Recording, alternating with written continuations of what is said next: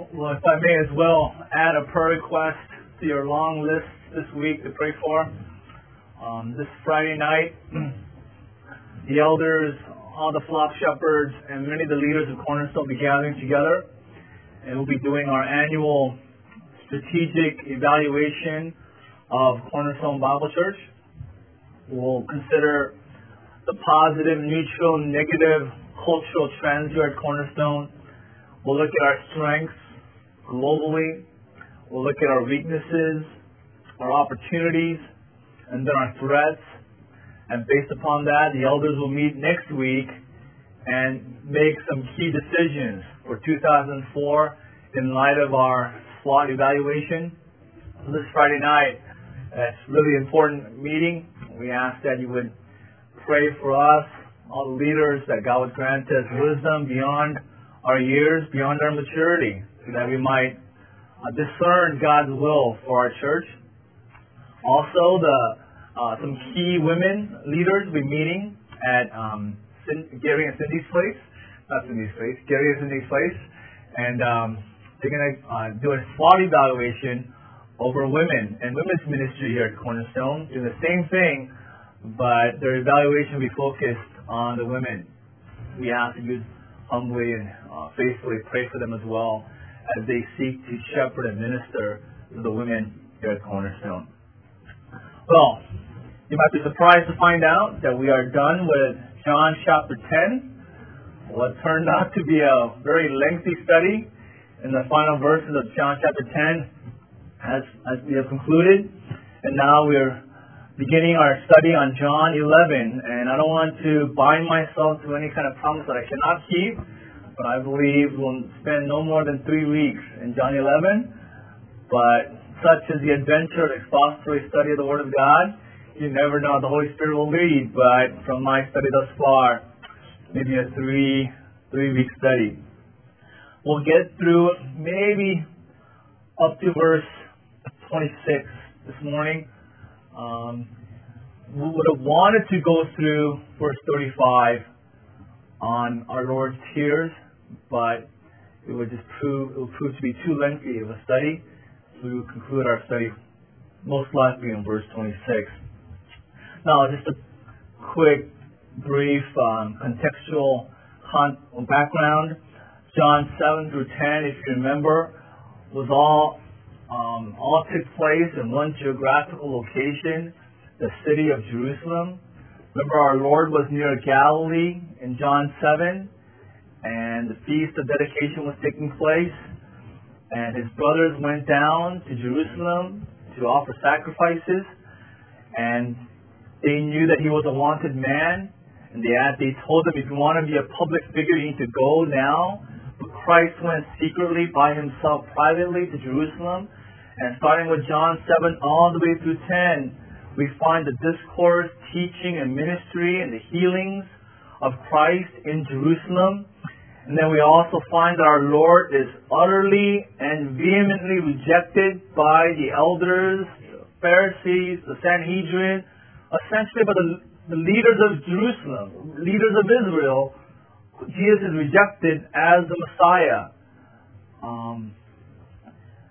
He is running away from murderous threats at the tail end of John chapter 10. And here we are in John chapter 11. He is 2 days' journey away, and our Lord is going back. Our Lord is returning to the hornet's nest. He is going back to the heart of Jerusalem all over again. And it's for his beloved friend Lazarus. It is fitting that after this intense rejection of Christ in John 10, that in the very next chapter we see Christ's glory.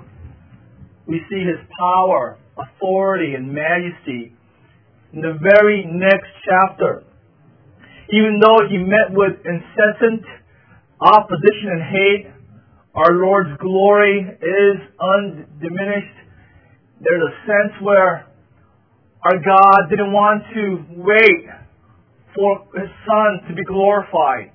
He didn't want to delay before his majesty is proven before the leaders of Israel, So there's almost a sense where God orchestrated the events. Here in John 11, Lazarus' sickness, his death, and Christ coming back and vindicating His glory before the leaders of Israel, all for that purpose.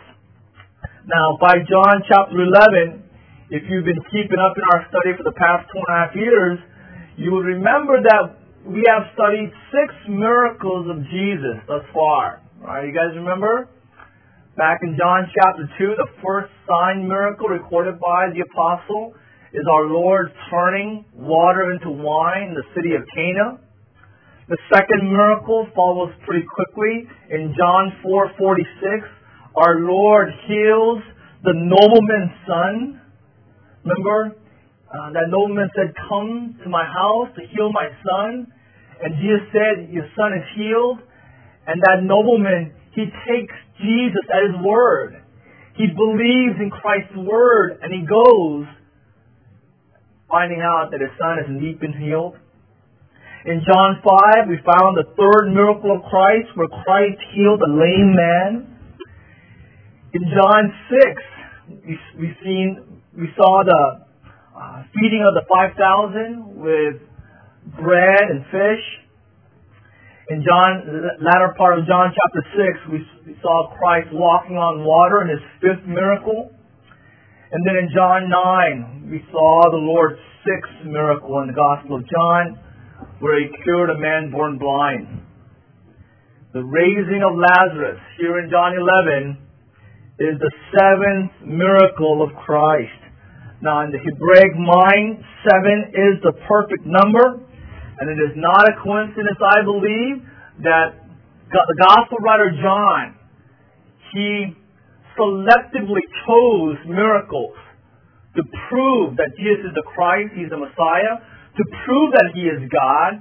And for the 7th miracle, he chose the most dramatic, the most powerful, the most authenticating miracle performed by Christ, the resurrection, the raising of Lazarus. Now you might say, "James, but I think I remember reading in the Gospel of Matthew that our Lord raised Jairus' daughter from death. And didn't in Luke chapter 7, does it not say that there was a son of a widow who lived in the city called Nain, who was raised from death as well? Why is this resurrection particularly significant? Well, it is because of the length of time that passed between His death and His raising. Both of those raisings occurred almost immediately after the person's death. The widow's son, Jairus' daughter, they were still at home. They were still in their deathbed when Christ rose them from their death. Lazarus is significant because not just its nearness to Jerusalem. Bethany is only 2 miles journey east of Jerusalem. So that's Pharisee country, that's Sanhedrin country. But it was a public funeral, and he had been dead for over 4 days. So later on, Mary says his body is decomposing. He is dead. The Jews believed that the spirit left the body on the 4th day. Therefore, they understood that if anyone is dead, it is Lazarus. And yet, Christ raising him reveals His singular authority as the Son of God. Now, it's worth mentioning that this miracle is not recorded by any other gospel writer. It is only recorded by John. Various reasons have been given why the other evangelists did not record the significant miracle. If this miracle was so significant, why didn't Matthew or Mark or Luke write about it? Well, some propose that John was written later on in church history, that while Matthew, Mark, and Luke were writing their Gospels, Lazarus was still alive. And for them to have written about this miracle would brought upon him greater opposition, persecution, and even death. So in a way to protect Lazarus, they didn't write about this account. Secondly, the first 3 Gospels were written to people in Judea, and it was such a fantastic miracle that it was well known. But because John is writing to a broader Gentile audience, he included it so that they might know what Christ did on this particular day in the city of Bethany. Well, briefly do a background on the purpose of this miracle. Threefold purpose of this miracle. First of all, the miracle Lazarus' raising, as with all miracles of Christ, reveals the glory of God. Reveals the glory of God. I hope we know that the hero of this passage is not Lazarus. Right? He didn't do anything. He just got sick and died. There's no heroism or achievement in that.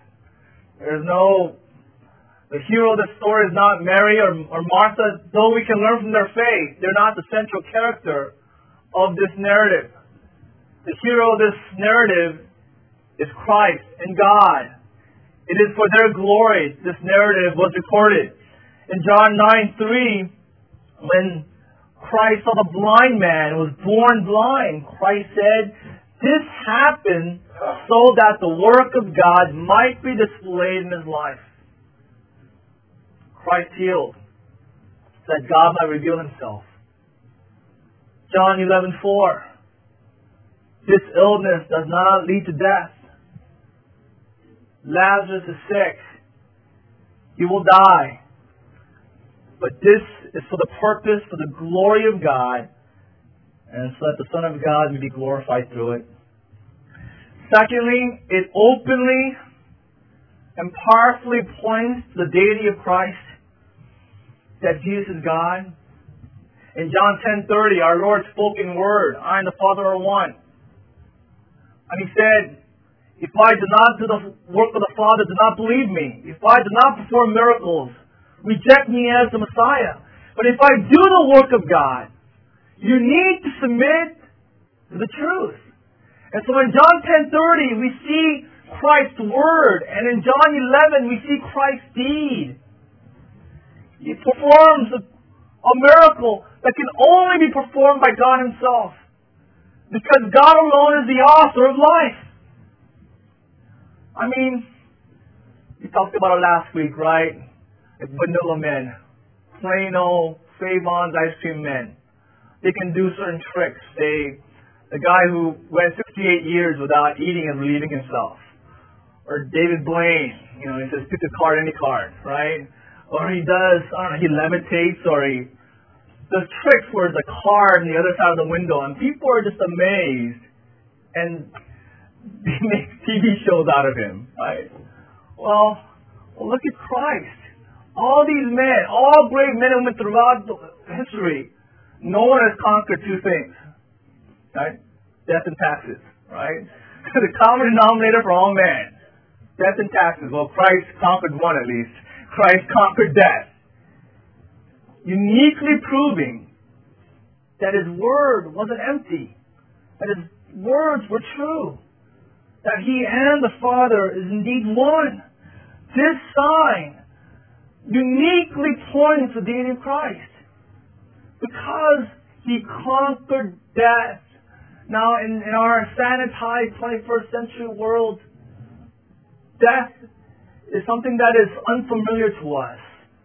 Death is something that's kind of not clear. It's not familiar to our modern world. But as we grow in age, death is waiting for every single one of us. In 100 years, every single person in this room will be dead. My personal philosophy is, I can be late to weddings, and I often, unless I'm presiding, right? Unless I'm presiding, I don't mind being late to weddings, right? They're not going to know if I'm there or not. As long as I make it at the end, greet the couple at the end, and give them a gift, they're happy. But I will not be late to funerals. I will not be late to funerals. Solomon said, it's better to go to a house of mourning than a house of praise. And going to funerals is good. It reminds me of my mortality. It reminds me of my humanity and the consequence of sin. It reminds me of the end of all men and how we live for Christ, and Christ alone, that He alone is eternal. And Christ conquered that. Christ overcame that, proclaiming indeed that He is indeed God. It vindicates John 10:30, John 11. It vindicates verse 30. And thirdly, it condemns the sinfulness of man's unbelieving heart. It reveals the utter hardness, depravity, unbelief of men. It reveals that the reason people reject Christ, and I said this in the second hour last week, it is not an intellectual reason. It's not because of lack of evidences. It's not because of lack of miracles or lack of proofs. John 11 tells us that the reason people reject Christ is because of sin. Here we see the leaders of Israel seeing a man dead for 4 days come to life, and they all verify it's true. There is no disagreement. There is no debate as to what really happened. They're all in agreement. Lazarus was dead, and now he's alive, and Christ raised him. Well, what is their conclusion? Their conclusion is they plot again to murder Christ. In fact, they add a person to their laundry list of hitmen or wanted men. Right? Jesus, his disciples, and they add Lazarus to that list. John 12, verse 10. The chief priests made plans to kill Lazarus as well. For on account of him, many of the Jews were going over Jesus and putting their faith in him. So it reveals the hardness that is in the heart of the leaders of Israel, of the unbelieving world, their utter disbelief because of sin. Well, let's get to our text this morning, John chapter 11. We will navigate through this chapter in 5 parts. First of all, we will look at the background of the miracle, verses 1 through 6.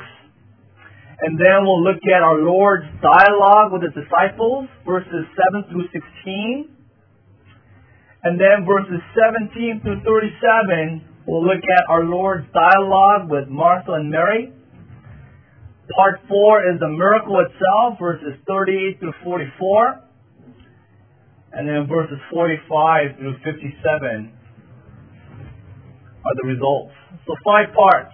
Background, our Lord's dialogue with the disciples, our Lord's dialogue with Martha and Mary, the miracle itself, and the results. Well, turn with me, if you haven't done so already, to John chapter 11, verse 1. And we'll begin with the background of the miracle. Apostle John writes us, and he tells us that a certain man was ill, Lazarus of Bethany, the village of Mary and her sister Martha. Now, Lazarus is a significant name for this man. It comes from the Hebrew name Eliezer, which means the one whom God helps. The befitting name for Lazarus, because God helps this man, helps him from death. It's a very insignificant village, Bethany. It's about 2 miles east, over the hill of Mount of Olives, 2 miles from Jerusalem. A small town, hometown for Mary and Martha. Verse 2, John reminds the reader of the identity of Mary. He says that it was Mary who anointed the Lord with ointment and wiped his feet with her hair, whose brother Lazarus was ill. Now, this act was very familiar to the readers. John records it in chapter 12, but he previews it and reminds them of this act in John chapter 11. Because they are loved by Christ, verse 3, the sisters sent to him a note saying, Lord, he whom you love is ill. The Greek word for ill here implies that the sickness was very serious. In a word, Lazarus was dying. They knew that time is of the essence. He's not going to last maybe more than 24 hours. They immediately thought of Jesus. He had healed many strangers. He had healed Samaritans, even Gentiles. Maybe He will heal our brother, whom He loves. Yes, we know it will be difficult for Christ to come back to Bethany because there was a plot against His life in Jerusalem. But maybe Christ will come. Consider the note. They don't ask Jesus to come. They might think that's presumptuous. That's asking too much. Asking Him to come to Bethany. But they just let Christ know Lazarus, whom you love, is sick, is severely ill. Their thoughts are, maybe if Christ were to come, they will be able to heal him. Now, their faith was somewhat incomplete. It is revealed in verse 21, verse 32. Their thoughts were, if Christ were to come, they could heal him. They didn't think about raising him from the dead, but they had thought He would be able to heal Lazarus. They gave this message to Jesus, hoping for a miracle. Verse 4, the reply is, our Lord says, this illness does not lead to death. It is for the glory of God, so that the Son of God may be glorified through it. Our Lord said the whole point of Lazarus' sickness is not for death, but it's for the glory of God. Now notice in verse 4, that it was for the glory of God and for the glory of the Son of God. Both and. Our Lord is saying that you do not glorify the Father unless you glorify the Son. And also, you do not glorify the Son unless you glorify the Father. Biblically, it is not scriptural to think that you can believe in God apart from Christ. God does not receive glory from someone who is not also glorifying His Son. John 5:23, Christ said, he who does not honor the Son does not honor the Father who sent Him. So I was reading my paper yesterday, Saturday edition of LA Times, the California section. There was a story about Fuller Seminary. They have launched a federally funded project for making peace with Islam. It is called the Fuller Project. And they affirm that Muslims and Christians have a mutual belief in one God.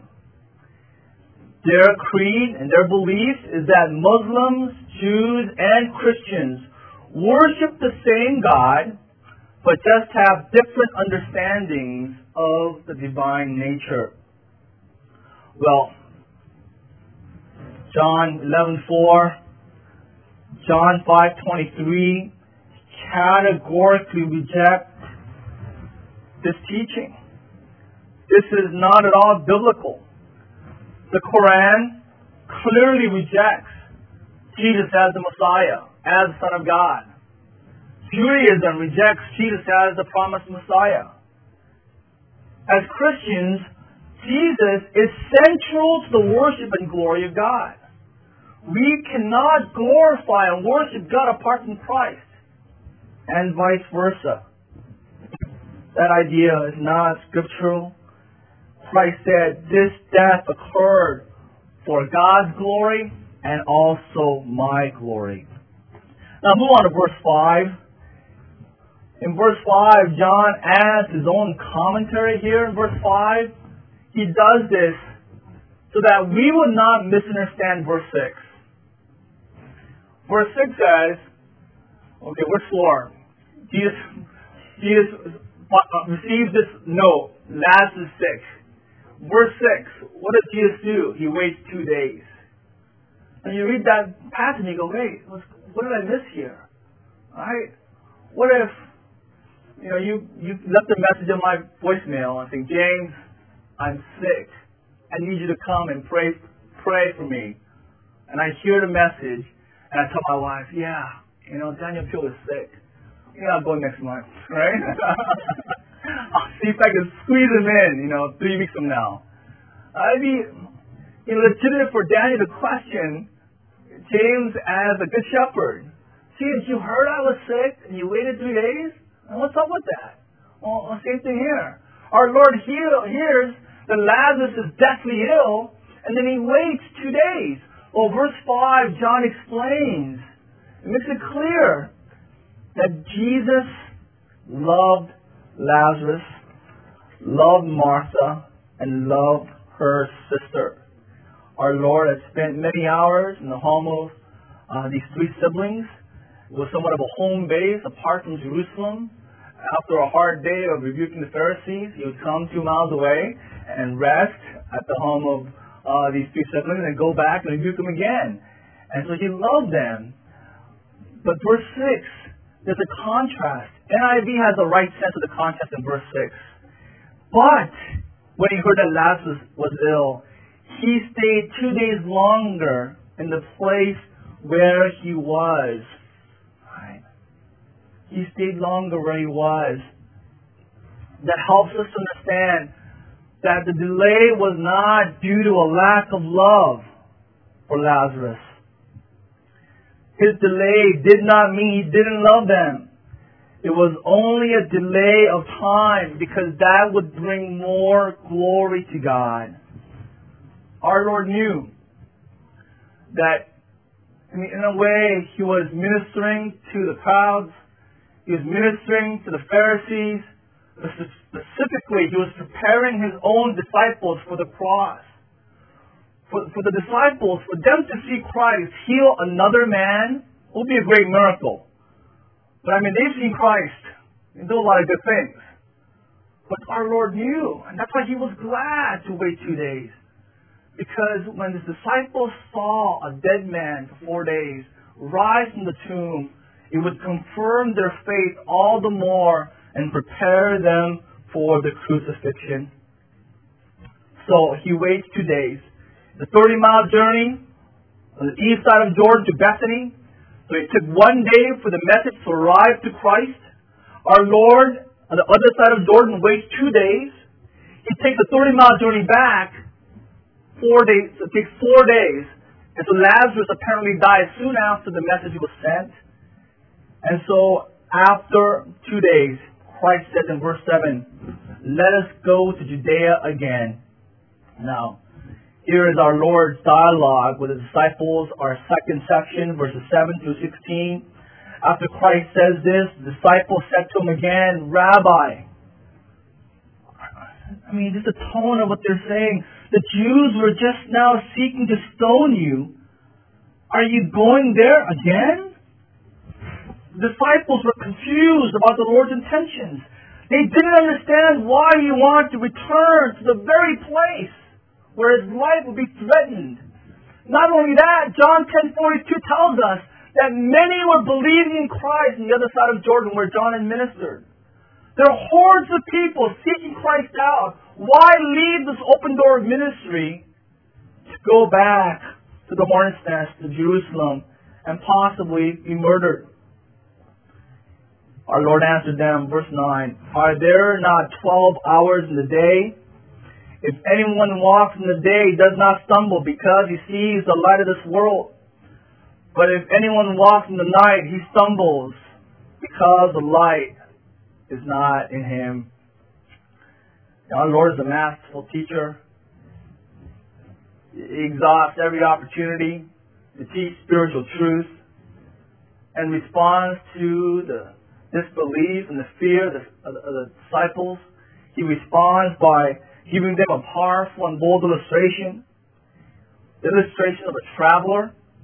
Now the Jews divided the day from sunrise to sunset into 2 parts. Sunrise and sunset. 2 parts. Our Lord is saying here that there is a allotted time for people to travel. In the daytime, 12 hours in the day. 12 hours at night, it is dark, you will stumble. So every man has 12 hours to travel. And so while it is daytime, you should be traveling. You should be moving. You should be working and serving. Because when it's night, you can't travel anymore. Because it is dark. You will stumble.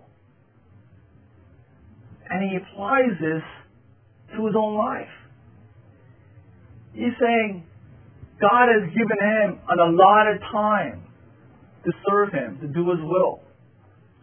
And though it is the 11th hour, the daylight is dimming, the sun is setting for him, day is not over.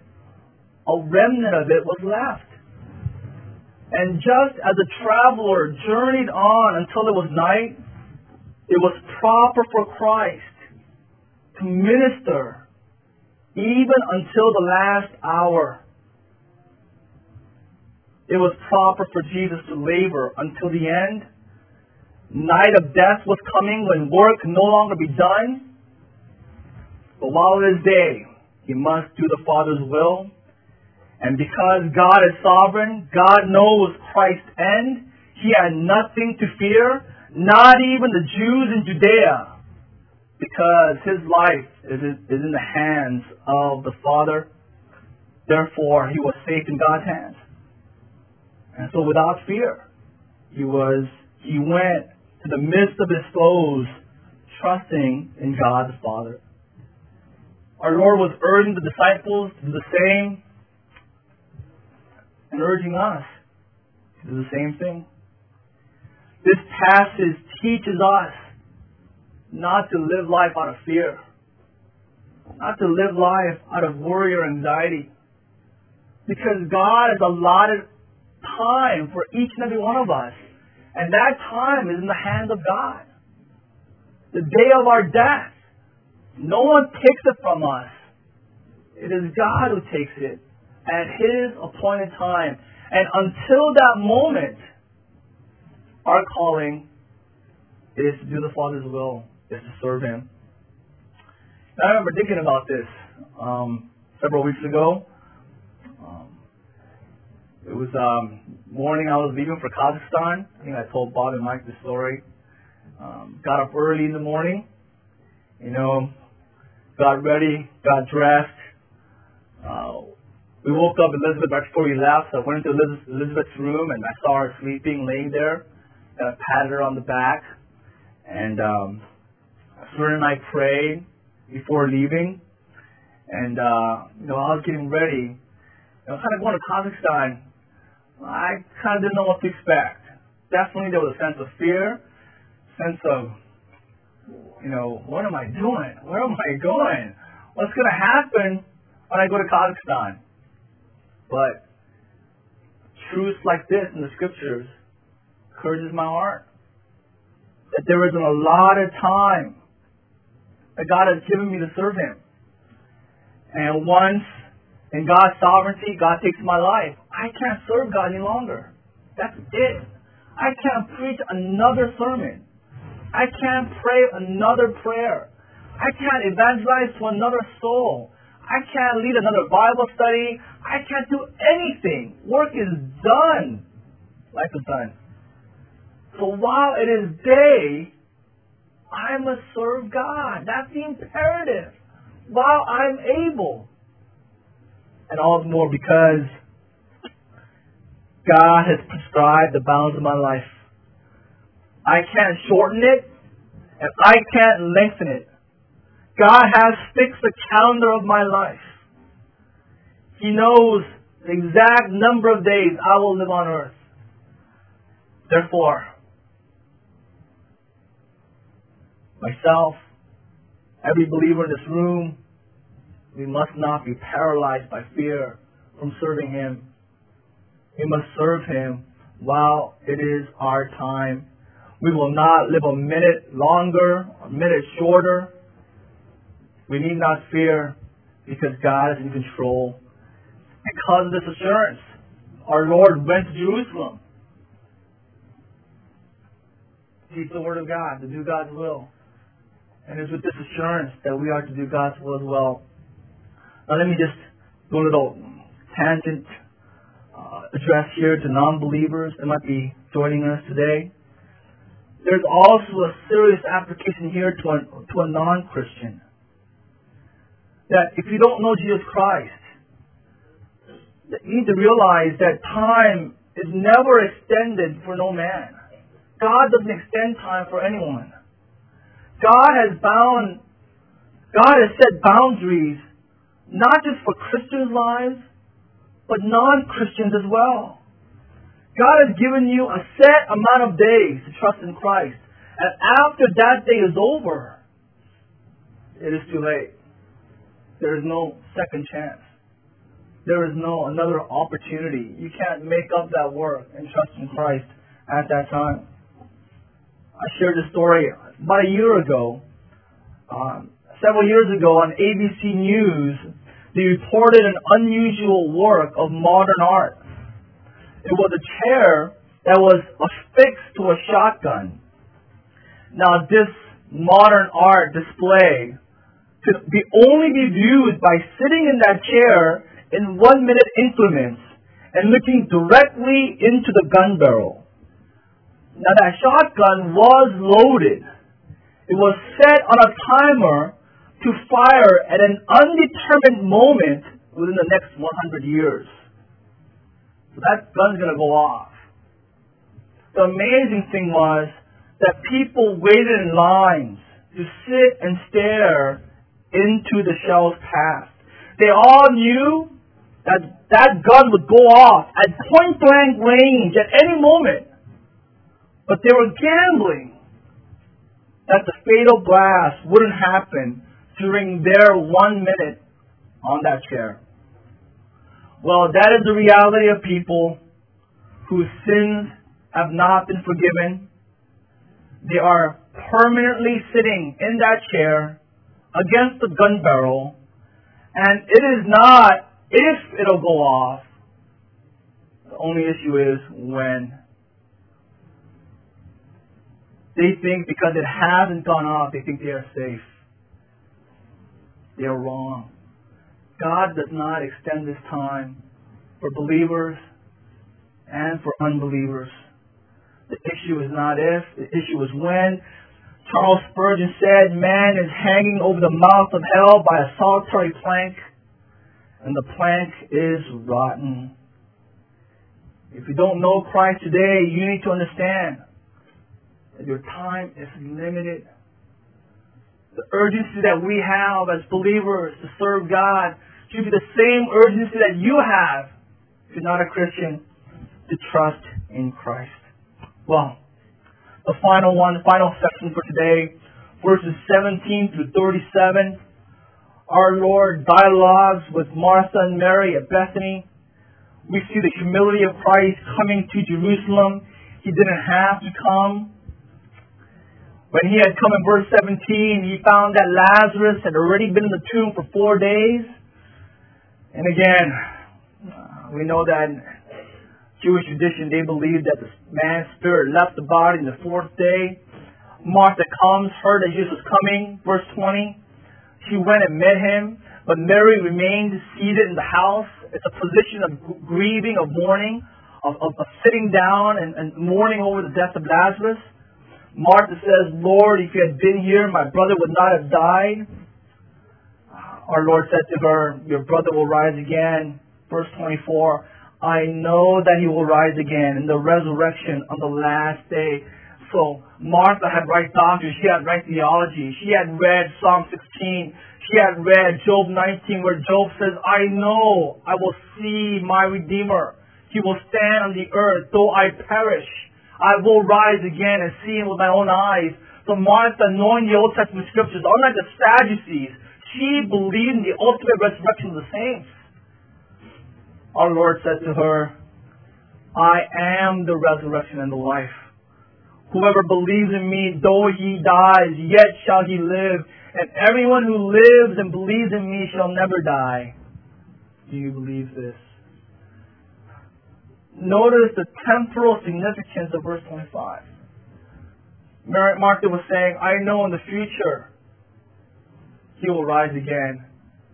Our Lord is saying, I am the resurrection. It's not about the past. It's not about the future. It's about the present. I am the resurrection and I am life. anyone who believes in me, though he might die physically, he will live again. For everyone who believes, he shall never die. In fact, in John 8, we studied this. John 8:51, he said believers will never see death. Will never taste death. For Christians, death is a secondary experience for us. Think about that. We will never personally experience death. We will see other people die. We will go to countless funerals. But personally, we'll never experience it firsthand. It'll always be a secondary experience for Christians. We will never see death. We will never taste death. With our last exhale, we'll die. But with that next inhale, we'll be with Christ. First shot, the twinkling of an eye, we shall be like Him. In a split second, when we die here, we will be with Christ. Christ promises that to everyone who believes in Him. Well, we'll spend more time on verse 25 next week. But just a few final thoughts. For believers, I'm really struck by this. Do you believe that God is sovereign over your life? Do you truly believe that you can't lengthen your life? You can't shorten it? That for believers, there is no such thing as risk because God is sovereign, because God is in control. If we're walking in the light, meaning if we're doing God's will, then we're safe in His hands. And so we have a lot of time to know Him and to make Him known. And once night comes, we can't do anything to serve God. We can't evangelize. We can't minister. We can't serve. We can't encourage. We can't pray because the night has come. Do you believe this? And does it show by your life? Is there an urgency to make Christ known? Is there an urgency to know Him and to make Him known? That's a true proof, right, of doctrinal fidelity. Do you live this out? Do I live this out? Proverbs 28:1 says that the wicked man flees, though no one pursues. But the righteous are as bold as a lion. The wicked, they run away. They waste time. They waste their lives in meaningless ends because they are wicked. But the righteous, they're bold in life because they know the God whom they serve.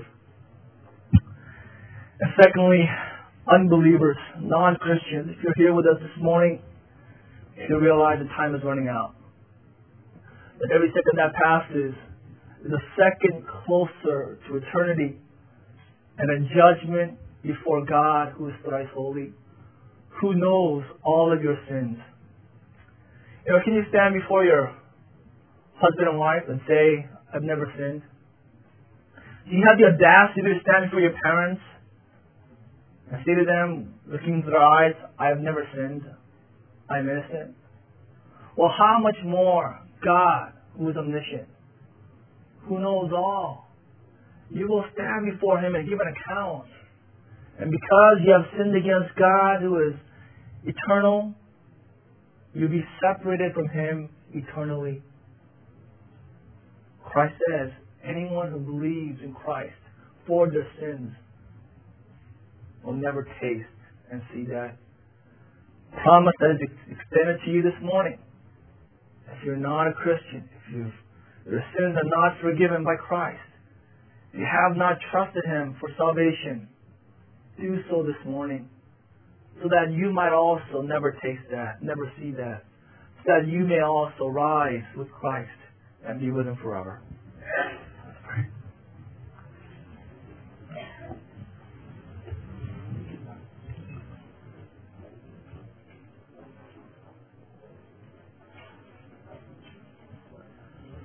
Well, Lord Jesus, as we study John 11 this morning, Lord, soften our dull hearts, open our eyes that are dim, help us to see your glory, your beauty, and your majesty. Lord, may our hearts be attracted to you, Lord, because of your humility and your goodness, and your power and authority over death. Lord, you modeled diligence. You modeled faithfulness and urgent ministry to all the believers here. Lord, may we follow you. You said, foxes have holes, birds of the air have nests, the Son of Man has no place to rest his head. Or in like manner, as we follow you with our crosses, we follow you, knowing that it is still day. It is our time now for us to be serving you, for us to be knowing and making you known. May we be diligent unto you, knowing that when our time comes, we will rise in resurrection and glorified bodies to be with you forever. In Jesus' name, amen.